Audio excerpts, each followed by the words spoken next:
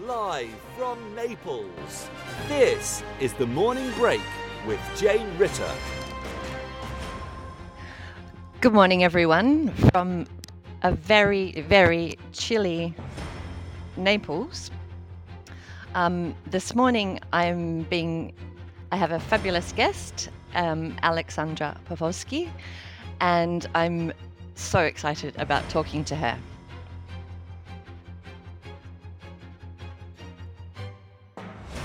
Live from Naples, this is The Morning Break with Jane Ritter on Teachers Talk Radio. Tune in live at ttradio.org, or to join in the conversation, download the Podbean app and search Teachers Talk Radio. Follow the hashtag TTRadio. Tune in, talk it out with Teachers Talk Radio.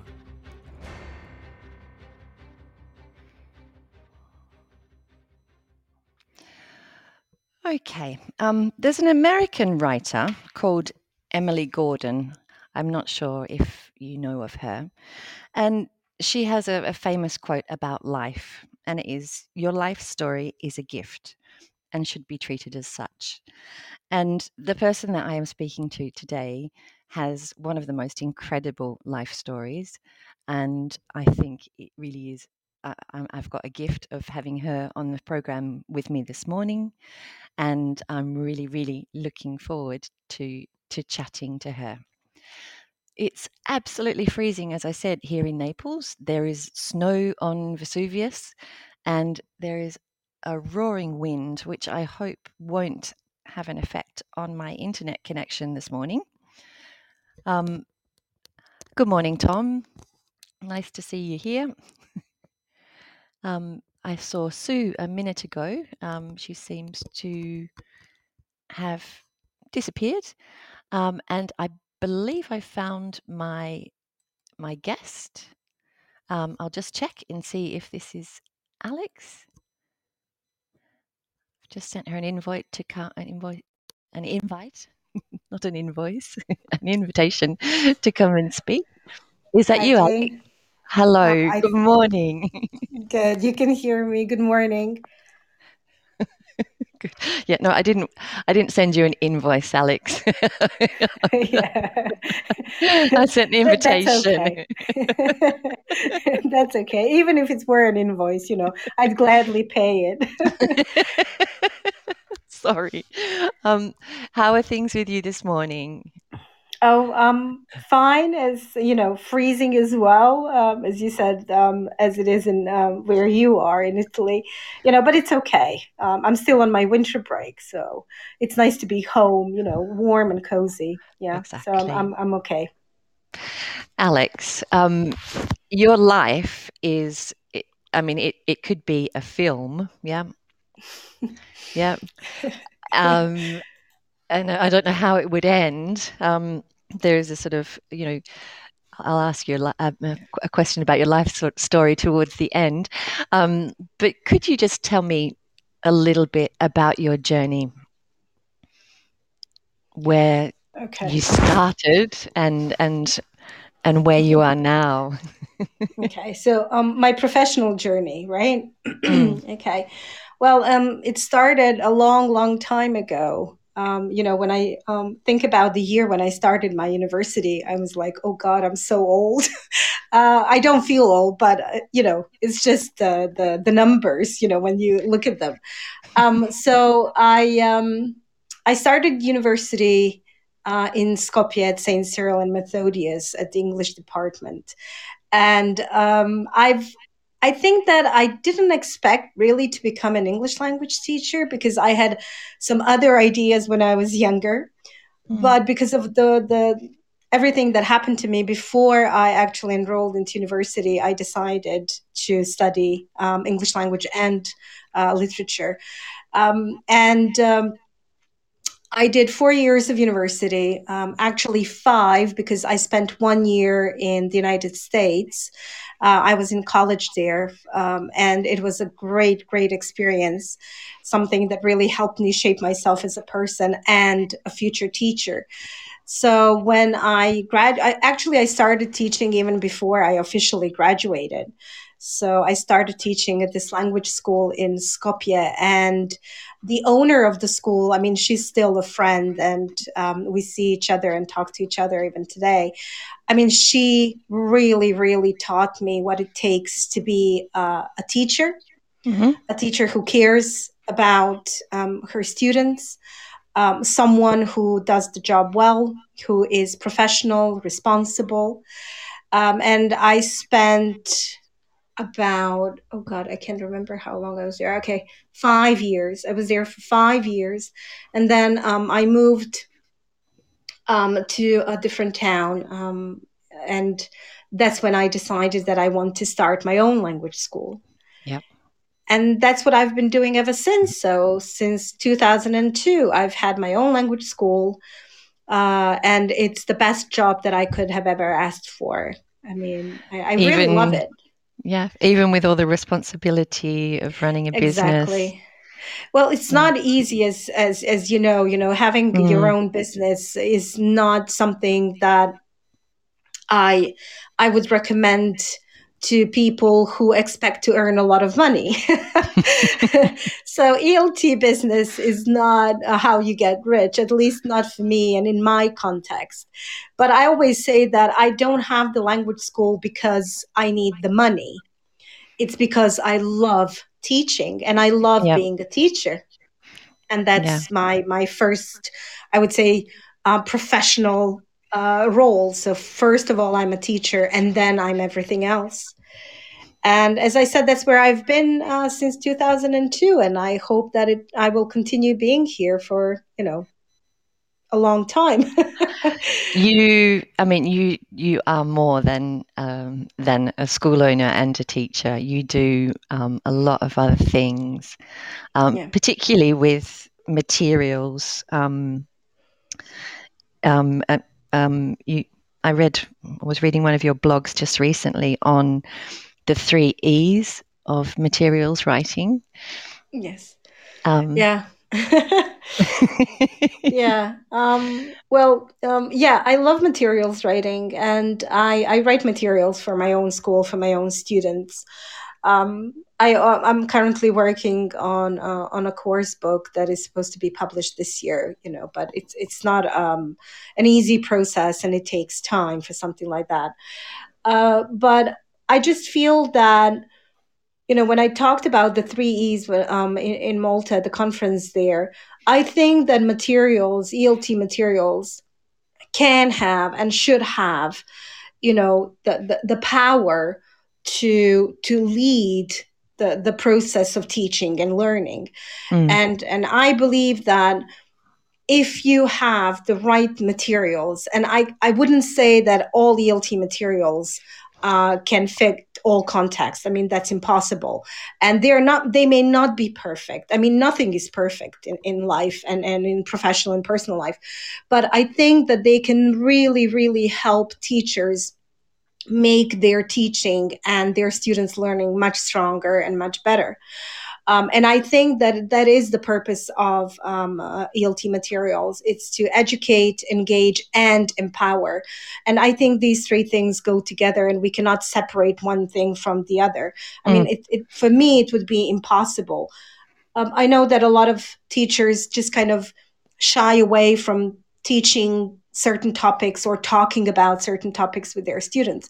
But from my experience of almost 25 years of teaching, I can say that our students want to talk about topics that might be considered sensitive and controversial. And I think that as teachers, as educators, we are responsible for these students, not only for their language learning, but also to help them develop as people, help them develop their personalities. I mean, we cannot shape them completely, but we can give them a little push, in the right direction. So that's why I believe that these 3 E's are essential to materials writing. You need to educate them, you need to engage them, and you need to empower them. Definitely. I mean, I touched on this idea last week with Sophia about the actual topics that we have in course books and sort of readily made materials, do you think they are engaging and empowering? What would you change if you were to rewrite a course book? Well, as I said, course books are an important part of teaching and learning, and I adapt them as well. I mean, it's impossible, as I've said before, to find a perfect course book. But I just feel that we lack topics that really interest our students, especially teenagers, something that we mentioned earlier today. Teenagers know so much more, and they're so much better at certain things than we are. I mean, it's just amazing what we can learn from them. And I think it's a shame that I know that there is a lot of like market research, but I think that there should be more, focus on teachers and students. Explore their needs and their interests. And it's not only about the market and a small group of teachers and students. I would like to see being done globally, at all levels. All stakeholders need to be involved in that process. So I know that certain topics are there because of the common European framework and exams, etc. But sometimes I would really, really love to see things that our students are actually interested in. They like to talk about gender equality and gender parity. They like to talk about identities, different aspects of identities. I think that they're also very, very interested in issues such as domestic violence, and you cannot find that in course books, because again, because of market research that, for example, was done for a certain course book, and a publisher doesn't want to include anything like that because it might be too sensitive. But that's where teachers come in, and that's when we talk about continuous professional development. It's not about learning how to help them with their reading and speaking, etc., but it's also how to incorporate these topics, how to adapt the materials and incorporate these topics, because that's what they're interested in.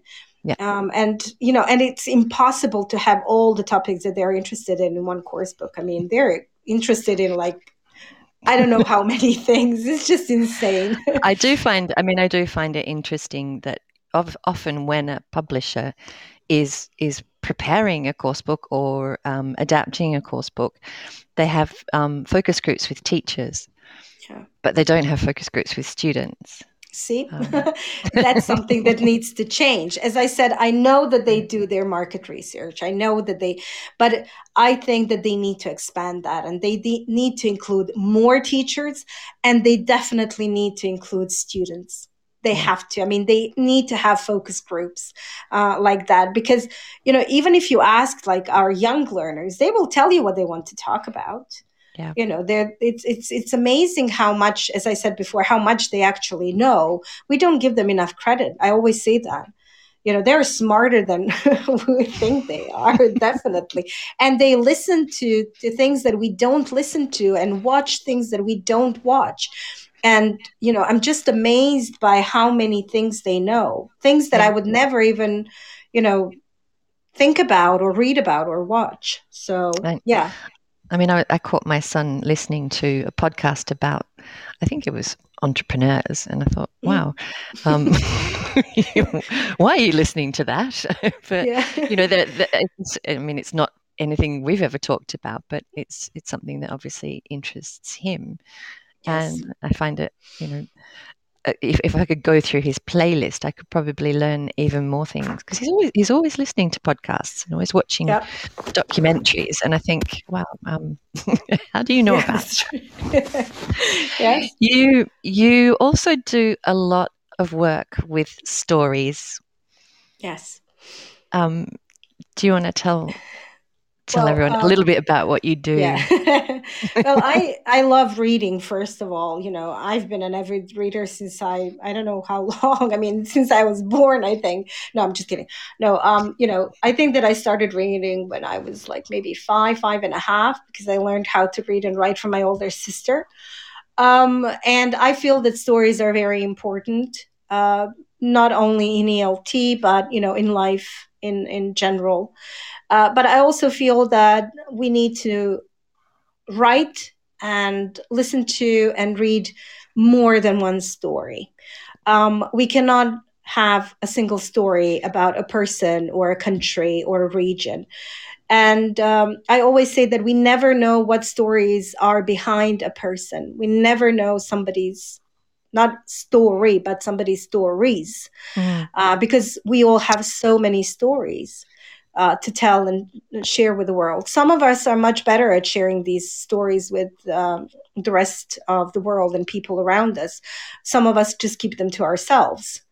But I think that the danger of single stories is really, really something that we need to fight. We need to find a way to tell more stories about people and places, and that's something that I feel is very important as for me as a teacher, but also as a materials writer. Yeah. And that's something that we can often see, just randomly mention stuff about, I don't know, a certain country or a certain group of people without really exploring more things about them, and what other stories we can tell about them. And I think that we need to have stories in ELT materials that are also connected. So that's something that I talked about in one of my talks for IATEFL MOSIG. If you have characters that appear only in one unit or one module, that's very tokenistic, and that doesn't tell me anything as someone who uses that course book.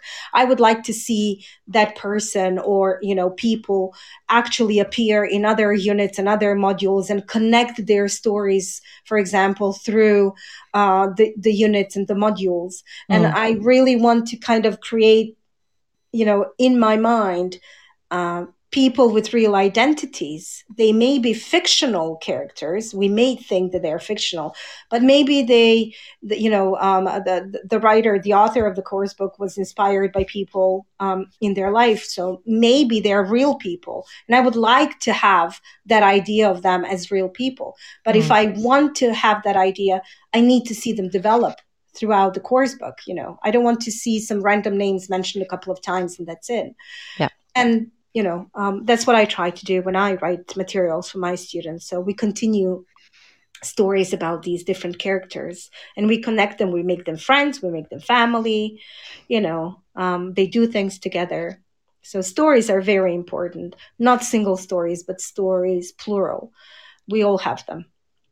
And also, are they sort of bringing together different cultures? Where you live, exactly. You mentioned it's quite a multicultural. It is. Area. Do you want to tell us a little bit about that? Yeah. Yes. Well, I'm currently based in Macedonia. I mean, North Macedonia now, and it's a very diverse country.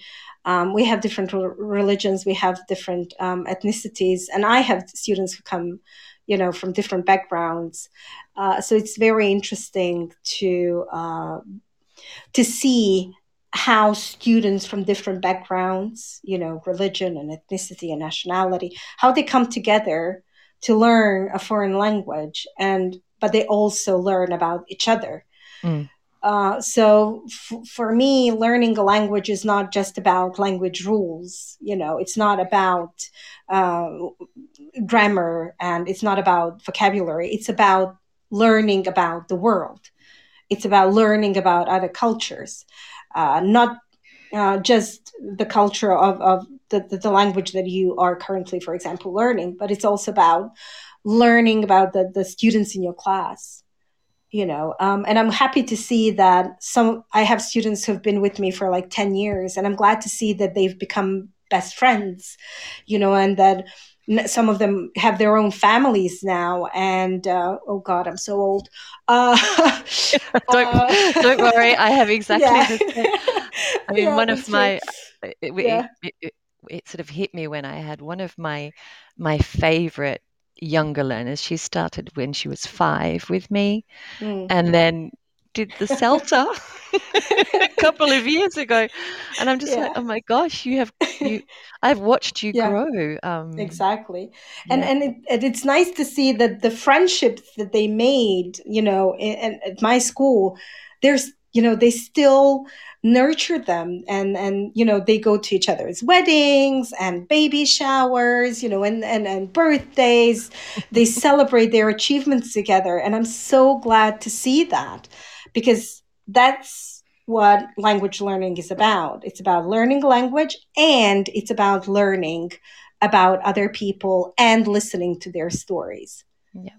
I mean, your story is a pretty amazing story, and I would assume that from your story, you probably have a heightened sensitivity towards cultural differences. I don't know if you want to talk about it, but I know when you became the vice president of IATEFL, it was from refugee to IATEFL vice president, and a lot of people didn't know that you were a refugee. Do you want Yeah. to tell Yeah. us that part of Yeah. your story? Yeah. It means a lot to me that I'm the incoming vice president of IATEFL, because I've been a volunteer for our National Teachers Association for 20 years, and I've been a volunteer for IATEFL also for a very long time. And I consider both associations as my professional family. And as I said, it means a lot to me, because English saved me and changed me as a person when I was a teenager, when I fled Bosnia and Herzegovina, because that's my home country, and Sarajevo is my hometown, and it will always be. So when people ask me where I'm from, I always say I'm from Sarajevo. Although I haven't lived there most of my life. When the war started, it was something that nobody expected. And I cannot say anything about that, because there are no words that can describe the horrors of war. But anyway, I ended up being a refugee here in North Macedonia, with my parents and my sister. It took us some time to be together again after the war started. And one of the things that I remember vividly is, waiting for the humanitarian aid to at least have some food for a week. And I remember my mom being a wizard with one egg, half a kilo of flour, and just tap water. And she could do some amazing things with that. I think that my parents were so supportive, and they were so positive about the whole situation. And that's what really motivated my sister and myself to go through all things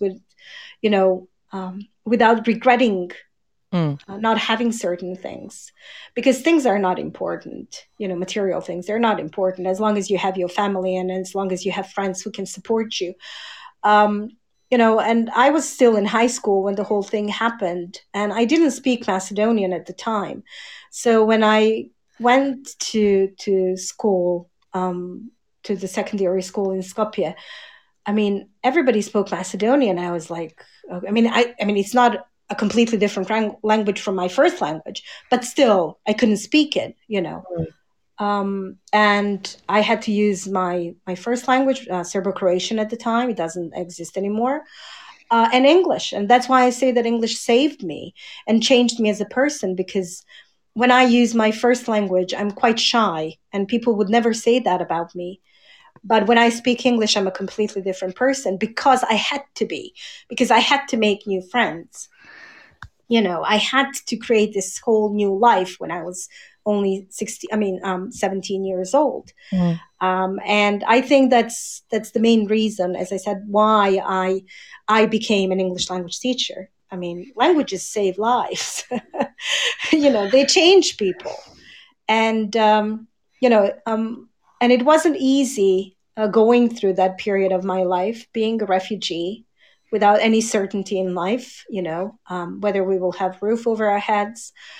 I would spend days at the university listening to the lectures without anything to eat or drink. I would have to wait to go home and have at least some food, but it's an experience that led me to where I am right now. And I don't regret anything about it. And I think that life just teaches you what kind of a person you are and what kind of a person you could be. And it's your choice to choose what kind of a person you are. Yeah. Whether you're going to take this direction or that direction. And I think that I chose the right direction. And I'm happy with who I am and where I am right now. I'd be pretty happy too. And I think you talk really fondly about your family, and I think you must be like a very, very close knit group. You mentioned your dad started off on the radio in Sarajevo, which is, and he sounds like an extraordinary person. Anyway, and your mum both your parents were quite influential. They encouraged you not to be afraid. Yes. Yeah. Well, I guess maybe it's because, my dad was originally from here, from North Macedonia, but he left home when he was only 13 years old. And he had to build a whole new life for him. And he ended up in Sarajevo. I mean, who would have ever guessed? And then my mom, she also ended up in Bosnia, although she was born and raised in Croatia, for example. So they both had to build, these new lives for themselves. And then when they met, they built a new life together. And I just feel that I'm a strong person because I saw them being very strong people. My mom was also quite strict with my sister and myself. And I truly, truly appreciated that at the time and even today, because I think it's very important to know, certain limits and boundaries, that you cannot go over. My dad was also extremely supportive, and they both always encouraged us to do our best. And I'm happy to say that when we were refugees, they didn't have to worry about us because we adapted really quickly and easily to the new situation, and we continued with our education. And today my sister is a very successful attorney with her own law firm in Skopje, doing this amazing legal work. And I am where I am, and now. So I don't think that we would have done all that without having such supportive and strong parents who taught us that we need to accept life as it is, and make the best of every situation. And that's kind of hard. I mean, it sounds like your father had to build him, or your mother and your father both had to build them up, rebuild their lives twice. Yeah, exactly. Yeah. And that's why, as I said, that's why I truly appreciate what they did for us. And I truly appreciate where I am right now, and what I've done. And my mom couldn't have been prouder when I, got my MA from the UK. My dad had already passed away at the time, but he was very proud of seeing my sister becoming an attorney, me having my own school and growing my professional career. And I'm just, I'm really, people talk about their parents a lot, and I always say I'm really happy, and I'm really lucky that I had parents like that. Yep. Yeah. Alex, we're just going to stop for a few minutes for the news. Sure. Okay. And we'll be back in a sec.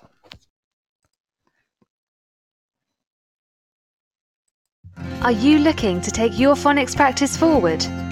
Then Little Wandle Letters and Sounds Revised is the programme for you. Created by two schools with an excellent track record in phonics, Little Wandle Letters and Sounds Revised will help all children become readers and ensure no child is left behind. The programme offers complete support for your phonics teaching, alongside classroom resources and fully decodable readers from Collins Big Cat. To find out more, follow @LettersSounds on Twitter, Facebook and Instagram, or join a free briefing by visiting littlewandlelettersandsounds.org.uk. Teachers Talk Radio is delighted to support Winston's Wish, the UK's childhood bereavement charity. Winston's Wish supports children and their families after the death of a parent or sibling. They provide emotional and practical bereavement support. Expert teams also provide online resources, specialist publications, and training for professionals. Find out more about Winston's Wish and pledge your support at www.winstonswish.org. This is Teachers Talk Radio, and this is Teachers Talk Radio News with Gail Glenn.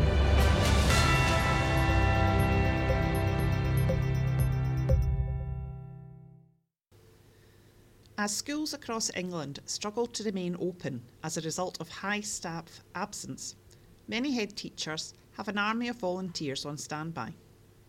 Nadeem Zahawi has stated that 8.5% of teachers are in isolation currently, and the Department for Education is working on plans to cope with possible absenteeism of up to 25%. Vicky Bingham, head of South Hampstead High School, said she is building an army of helpers in case of need. She tweeted, "Everyone is so kind. We've even got a hierarchy for the Ghostbusters, who are you going to call moment, for our cover supervisor. We had so many different types of kind offers, I decided to prioritise them for him. All volunteers will need to receive a DBS check to work unsupervised in schools."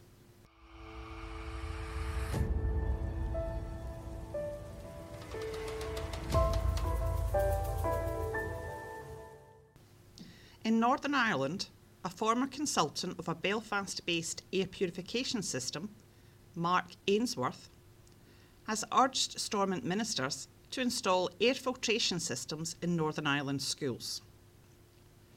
He believes the current situation of schools keeping windows open for compulsory ventilation can't go on. He told Belfast Live, "My main concern is that children are sitting in freezing classrooms with their coats and hats on because they're so cold. The whole thought process early on in the pandemic was focused on keeping doors and windows open for ventilation. But you wouldn't expect someone sitting in an office to do this, and yet it's what we're asking of our children.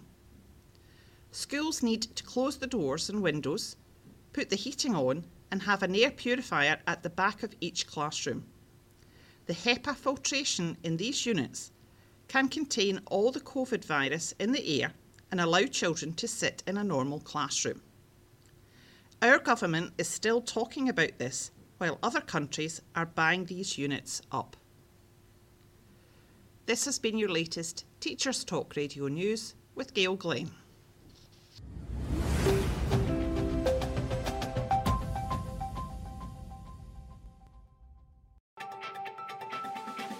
This is 2 Minute Tech with Steve Woods, your tech briefing on Teachers Talk Radio. Last week I looked at some free apps for the New Year's resolution of getting fit and healthy. This week I tried a few things out and I'm ready to present my findings. First up, the free version of MyFitnessPal. There's an old age saying that 90% of fitness is in the kitchen. If you want to get in shape, you have to have the right building blocks to do so. With this in mind, I set out to log everything I ate, and for good measure, I even broke out the scales to get portion sizes correct. My first discovery is that the recommended portion size is nothing like the portion I've been having. In fact, I'd go as far as to say that it wouldn't even fill a hamster. Realising I was eating 3 or 4 times the portion I was supposed to has made me think about my other choices, so I ate the recommended 45 grams and logged the milk. I was surprised how easy it was to find foods in the search feature, even supermarket brands. The app gave me a calorie target based on my weight, height and goal I'd chosen. As I had a coffee, I decided to map out my day and stick to it to stop myself cheating. After a week of tracking, I reviewed what I was eating. I could see where most fat and calories were coming from, allowing me to consider, I'm not promising anything, where I could make changes. The question you want me to answer is, did I lose weight? The answer is yes, but I think my next experiment had the most impact on that. Over the break, I managed to fall asleep watching TV and woke up to an infomercial on a DVD box set to get fit in 60 days. 60 days sounds quite quick, but thinking about it, it's practically 2 months. However, I did a bit of research and found a program that didn't need any weights or equipment, just floor space. I picked up the Insanity Workout series for around £35 on Amazon, my thinking being you'd pay that for a month in a gym and I get to keep this forever. Now, I will confess, I do consider myself quite fit already. However, nothing could have prepared me for this. With Shaun T, the amazing energetic coach, screaming, dig deeper, and about 20 fitness professionals bouncing around what looked like a high school gym, I've spent 45 minutes a day for the past 6 days, jumping, stretching, squatting, and definitely sweating. Being honest, I was ready to tap out after the warm-up on day 1. I'm not going to lie, I used muscles I don't think I've ever used. By day 3, even sitting still and lying in bed at night hurt. After pushing through today on day 7, a rest day, the pain has subsided and I feel great. I just have one word of warning, if you're looking to do something like this, the long walk from the car park with a load of books may be impossible in the first week. Read the disclaimer, this is not to be taken lightly. In conclusion, I can't see myself keeping up MyFitnessPal once the novelty wears off, but it has made me look at my diet. A DVD fitness program for me is great. Finding 45 minutes is not always easy, and if you want to try before you buy, if you're a member of Netflix or Prime already, there's programs on there which are already in your subscription. Next week, we're back to Tech for Teaching. I'm Steve Woods, and this was 2 Minute Tech. 2 Minute Tech with Steve Woods, your tech briefing on Teachers Talk Radio. So, we're back. Yes, I always enjoy the 2 Minute Tech. I'm not sure if you've tried anything new this year, Alex. Yeah, a bit of yoga, to be honest, but nothing as extreme as this. No, I remember colleagues of mine a few years ago, they were quite hooked on Insanity. It didn't last that long. No, I wouldn't think so. It is quite a strenuous program, so hats off to him. Off to a good start for the year. But yeah, no, I do 10 minutes of yoga a day. That's it, and that's enough, really. Yeah. I agree. Just keep things calm, and also having dogs. Obviously, you've got dog too. They keep us moving. I think Yes. that's enough. Yeah. I think that. Yeah, I agree. That's enough. Yeah. Alex, you've done quite a lot of work with teacher motivation. Yep. Yeah. Do you want to just maybe debunk a common myth about teacher motivation? I don't know how you know that, because motivation is something that I wrote in my MA assignments a lot. I wrote about it quite extensively because, a lot of people think that teachers need to stay motivated, for like 30, 35 years, and that's just impossible. And I don't think that there is a teacher who can say that they've felt motivated every single day to go into their classroom and teach. I mean, it's just impossible. And I know that we as like teacher trainers and, those who deliver talks and workshops, etc., I know that part of our job is teacher trainers and, and presenters. I mean, it's not a job, but anyway, is to motivate teachers. And it's difficult because they all work in different contexts. They all work with different number of students. And, I know teachers who don't even have the basic things that they need to teach. If you mention like technology, they go like, I'm sorry, but that's just not it's not possible for me to use technology when I teach, because my school doesn't have internet, we don't have computers, etc. So I guess that's why we have a lot of teachers who leave the profession, because that motivation. Motivation is not linear, it's dynamic. And I know personally that I can be very motivated, today and tomorrow, and then all of a sudden I just don't want to go into class because I just don't feel motivated enough. And it's because teachers are human beings, and we tend to forget that, to be honest, because we forget that we have our own personal lives. We have personal issues. We might have professional issues, issues at work with people that we work, managers. I'm lucky in that regard because I'm my own boss, so I don't have to fight with anyone but myself. But yourself. Yes. Yeah. But all that influences us as teachers. Okay, and that's something that I also talked about at the last YLTSIG web conference about working conditions, and they influence what we do on a daily basis so much. But a lot of people around us, and even like stakeholders, ministries, and education, they forget that working conditions are essential. Good working conditions, if we want to keep teachers motivated and if we want to keep them in this profession. And they kind of ignore that, and they think that having constant reforms and introducing tech things, that they improve the educational process. No, you need to invest in teachers. Yeah. You need to invest in their professional development. You need to provide professional development opportunities for them, pay for those professional opportunities, or at least for some of them. Show them that you appreciate them spending 5 days at IATEFL annual conference, for example, or any conference for that matter. Our national association has events all the time, and we really want for the ministry here to show and acknowledge, the importance of these professional developments, because we have teachers who come in, they feel motivated, they want to try all these new things. They go back to their schools the following day, and they have no conditions to teach, the way we would like them to teach. So motivation is dynamic. One day you're motivated, the next 2 days you're not motivated.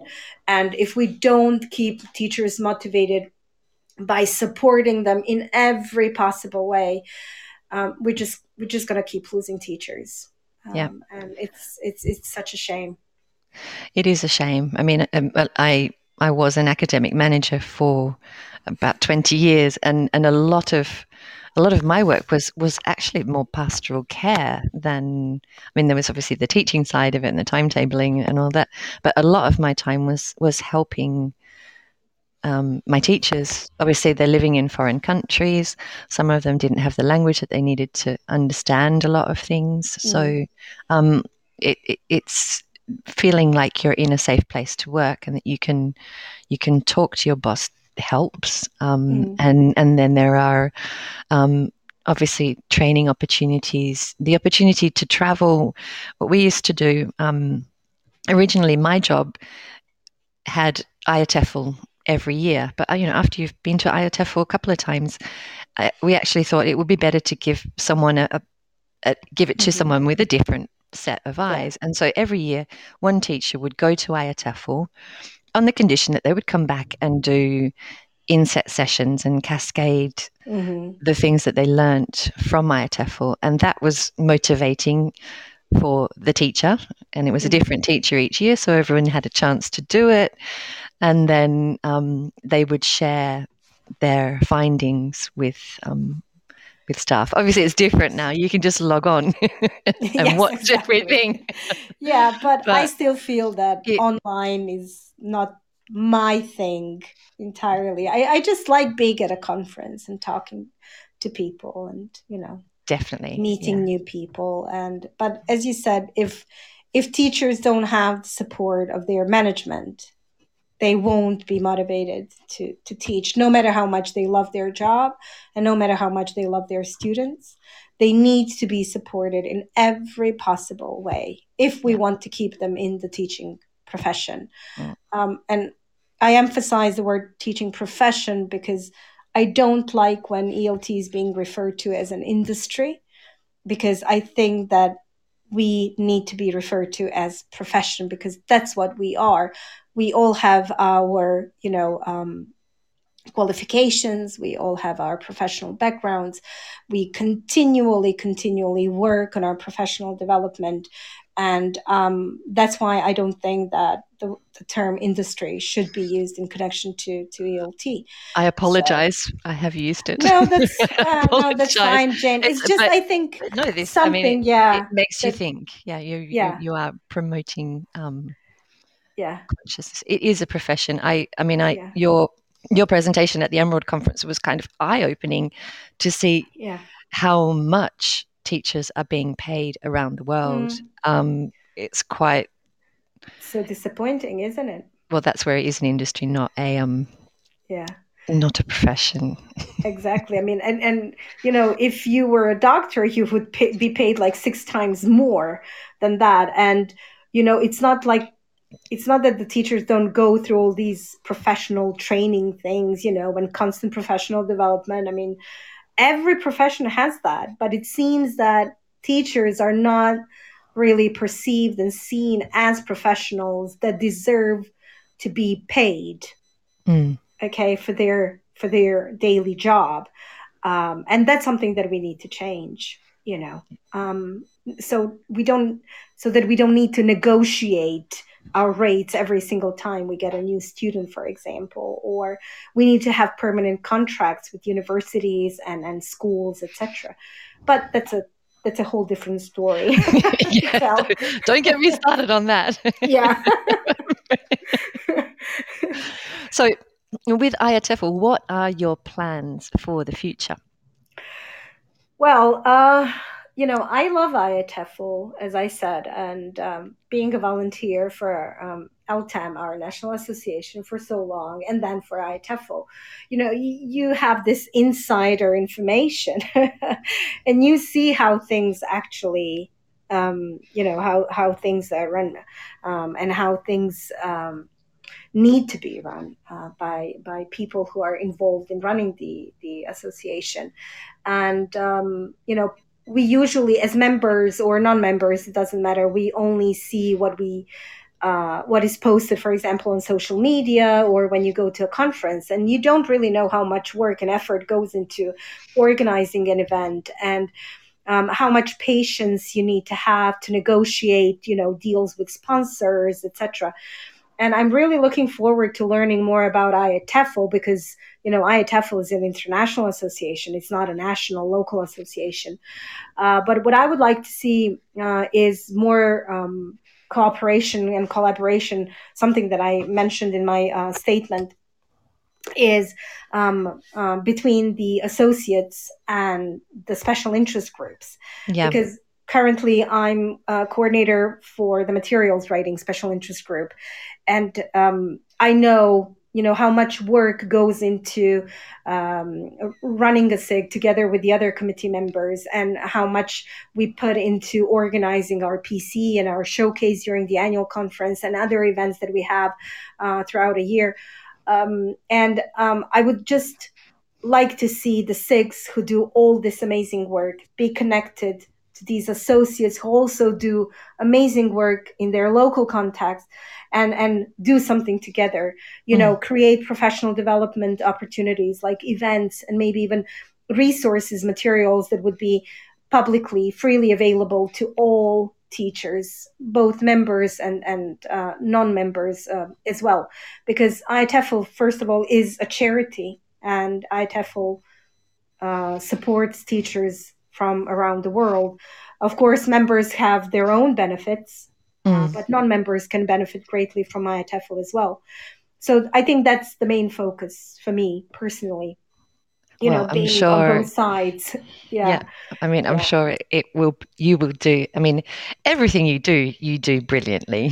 So, let's wait and see what happens once I become a vice president and then president of IATEFL. We all have our plans and ideas of what we want to do, but sometimes, reality is different, and you need to adapt. I mean, I'm good at adapting, but if I can do most of the things that I plan to do, I would be really, really happy. Yeah.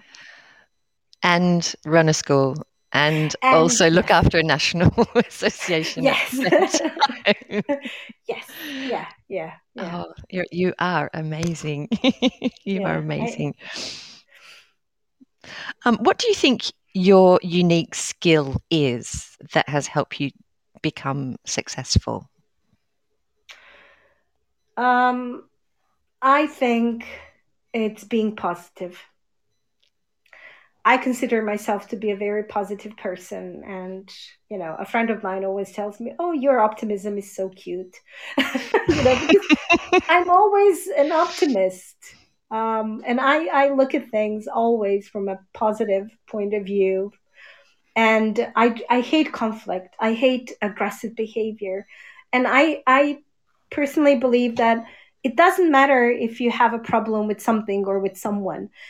You don't need to start a conversation in a negative way and with a lot of aggression. You need to sit down and look at things, and from both sides, and try to find a solution. It's very easy to say bad words, but it's very difficult to take them back. And a lot of people don't even want to apologize, even they know that they're wrong.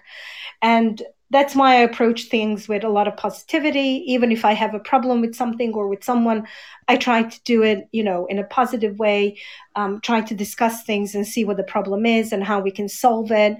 As I said, I hate conflict, and I hate people who approach things aggressively.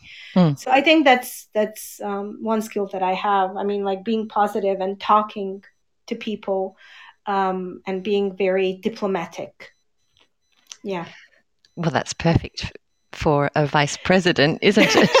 It's the right characteristic there. Yeah, I think that will come in very, very useful. Come in handy. Yeah, we'll see. Okay. So apart from what you're currently doing, are there any other things that are coming up for you in the future?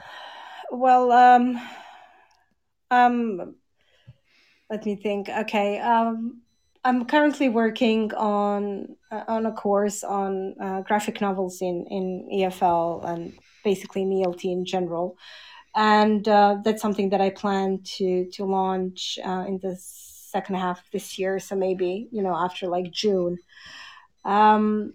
I'm also working on materials for my students because I like to, as I said, I like to write materials for my own classes because it gives me more freedom, in like choice of topics and what I want to do and where I want to go, in which direction I want to go with my materials.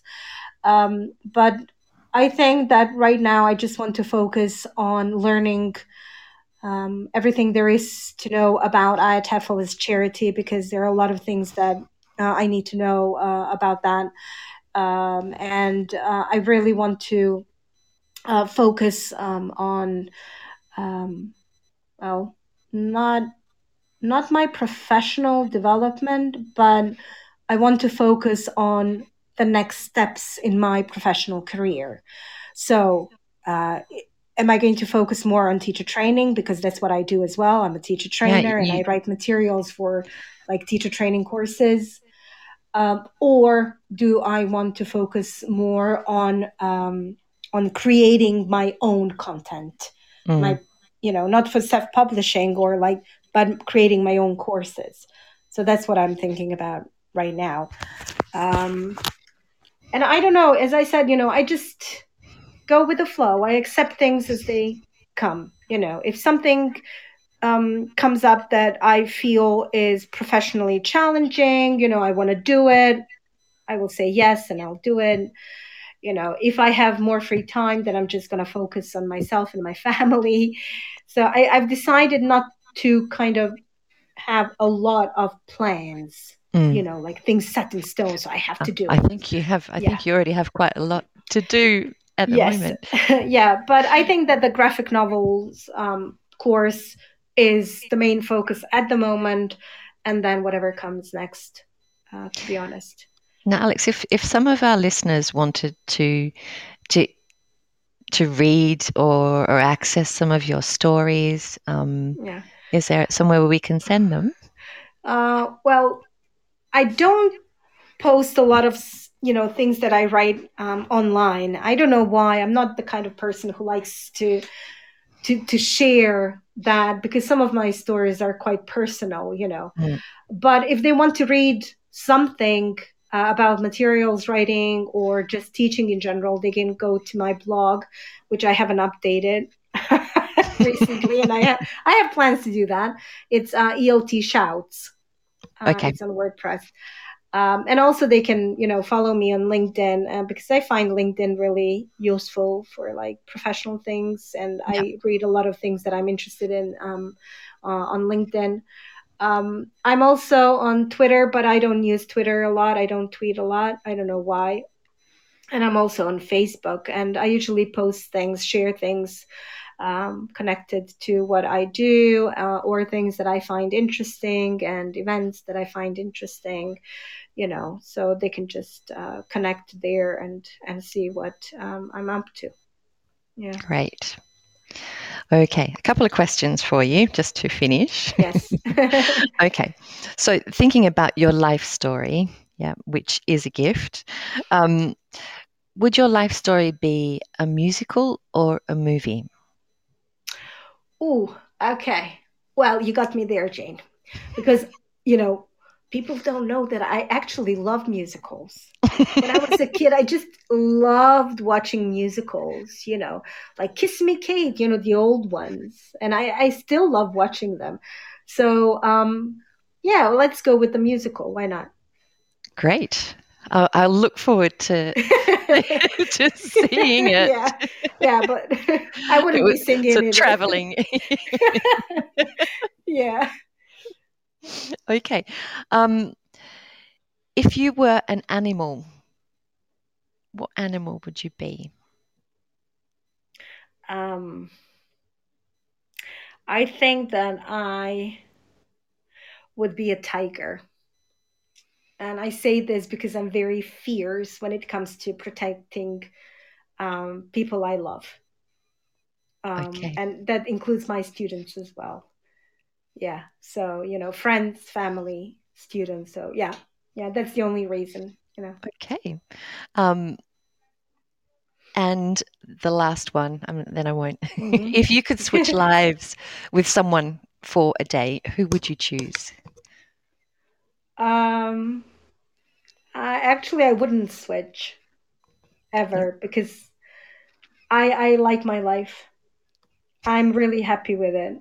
I've had a lot of ups and downs, but I've always managed to go through all the things that have happened to me. And I'm still very positive and, still very optimistically cute, or cutely optimistic. Okay, so I wouldn't. I like my life. I don't know how many people would say that, and I hope a lot, because it doesn't matter, whatever is happening to you at the moment, it doesn't matter, because it will all just go away one day, and you just have to keep going. So I'm happy with my life. Amazing, Alex, really. Thank you so much for taking the time to talk. And I would love to talk to you again sometime in the future. Thanks, Jane. And I hope to see you soon in person. Yeah, I hope so too. Yeah. And thanks for the invitation and the invoice as well. I'm so sorry. I don't know what I was thinking. No. Yeah. Thank you very much. Harry's just said, see you in Belfast, because he's listening in at the moment. Oh, yeah. See you there, Harry. Yeah. Thanks. Okay. Thank you, Alex. Next week, I will be talking to Robert Martinez, who is an online trainer, CELTA tutor, equals inspector. He does 1,000,001 different things. So I'll be talking about his life and work in Spain. thank you everyone for listening. Stay warm, stay safe. I know that I can see in the UK there's a shortage of teachers. Yesterday, my son had, I think, out of the 90 teachers in the school, 50 turned up.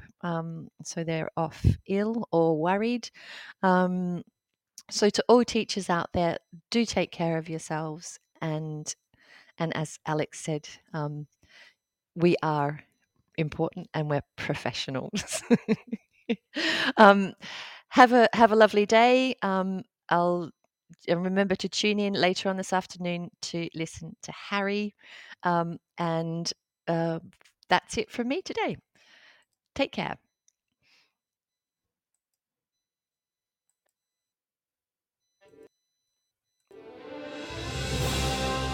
You've been listening to Teachers Talk Radio. Tune in live and listen back at ttradio.org. We look forward to hearing from you next time on Teachers Talk Radio.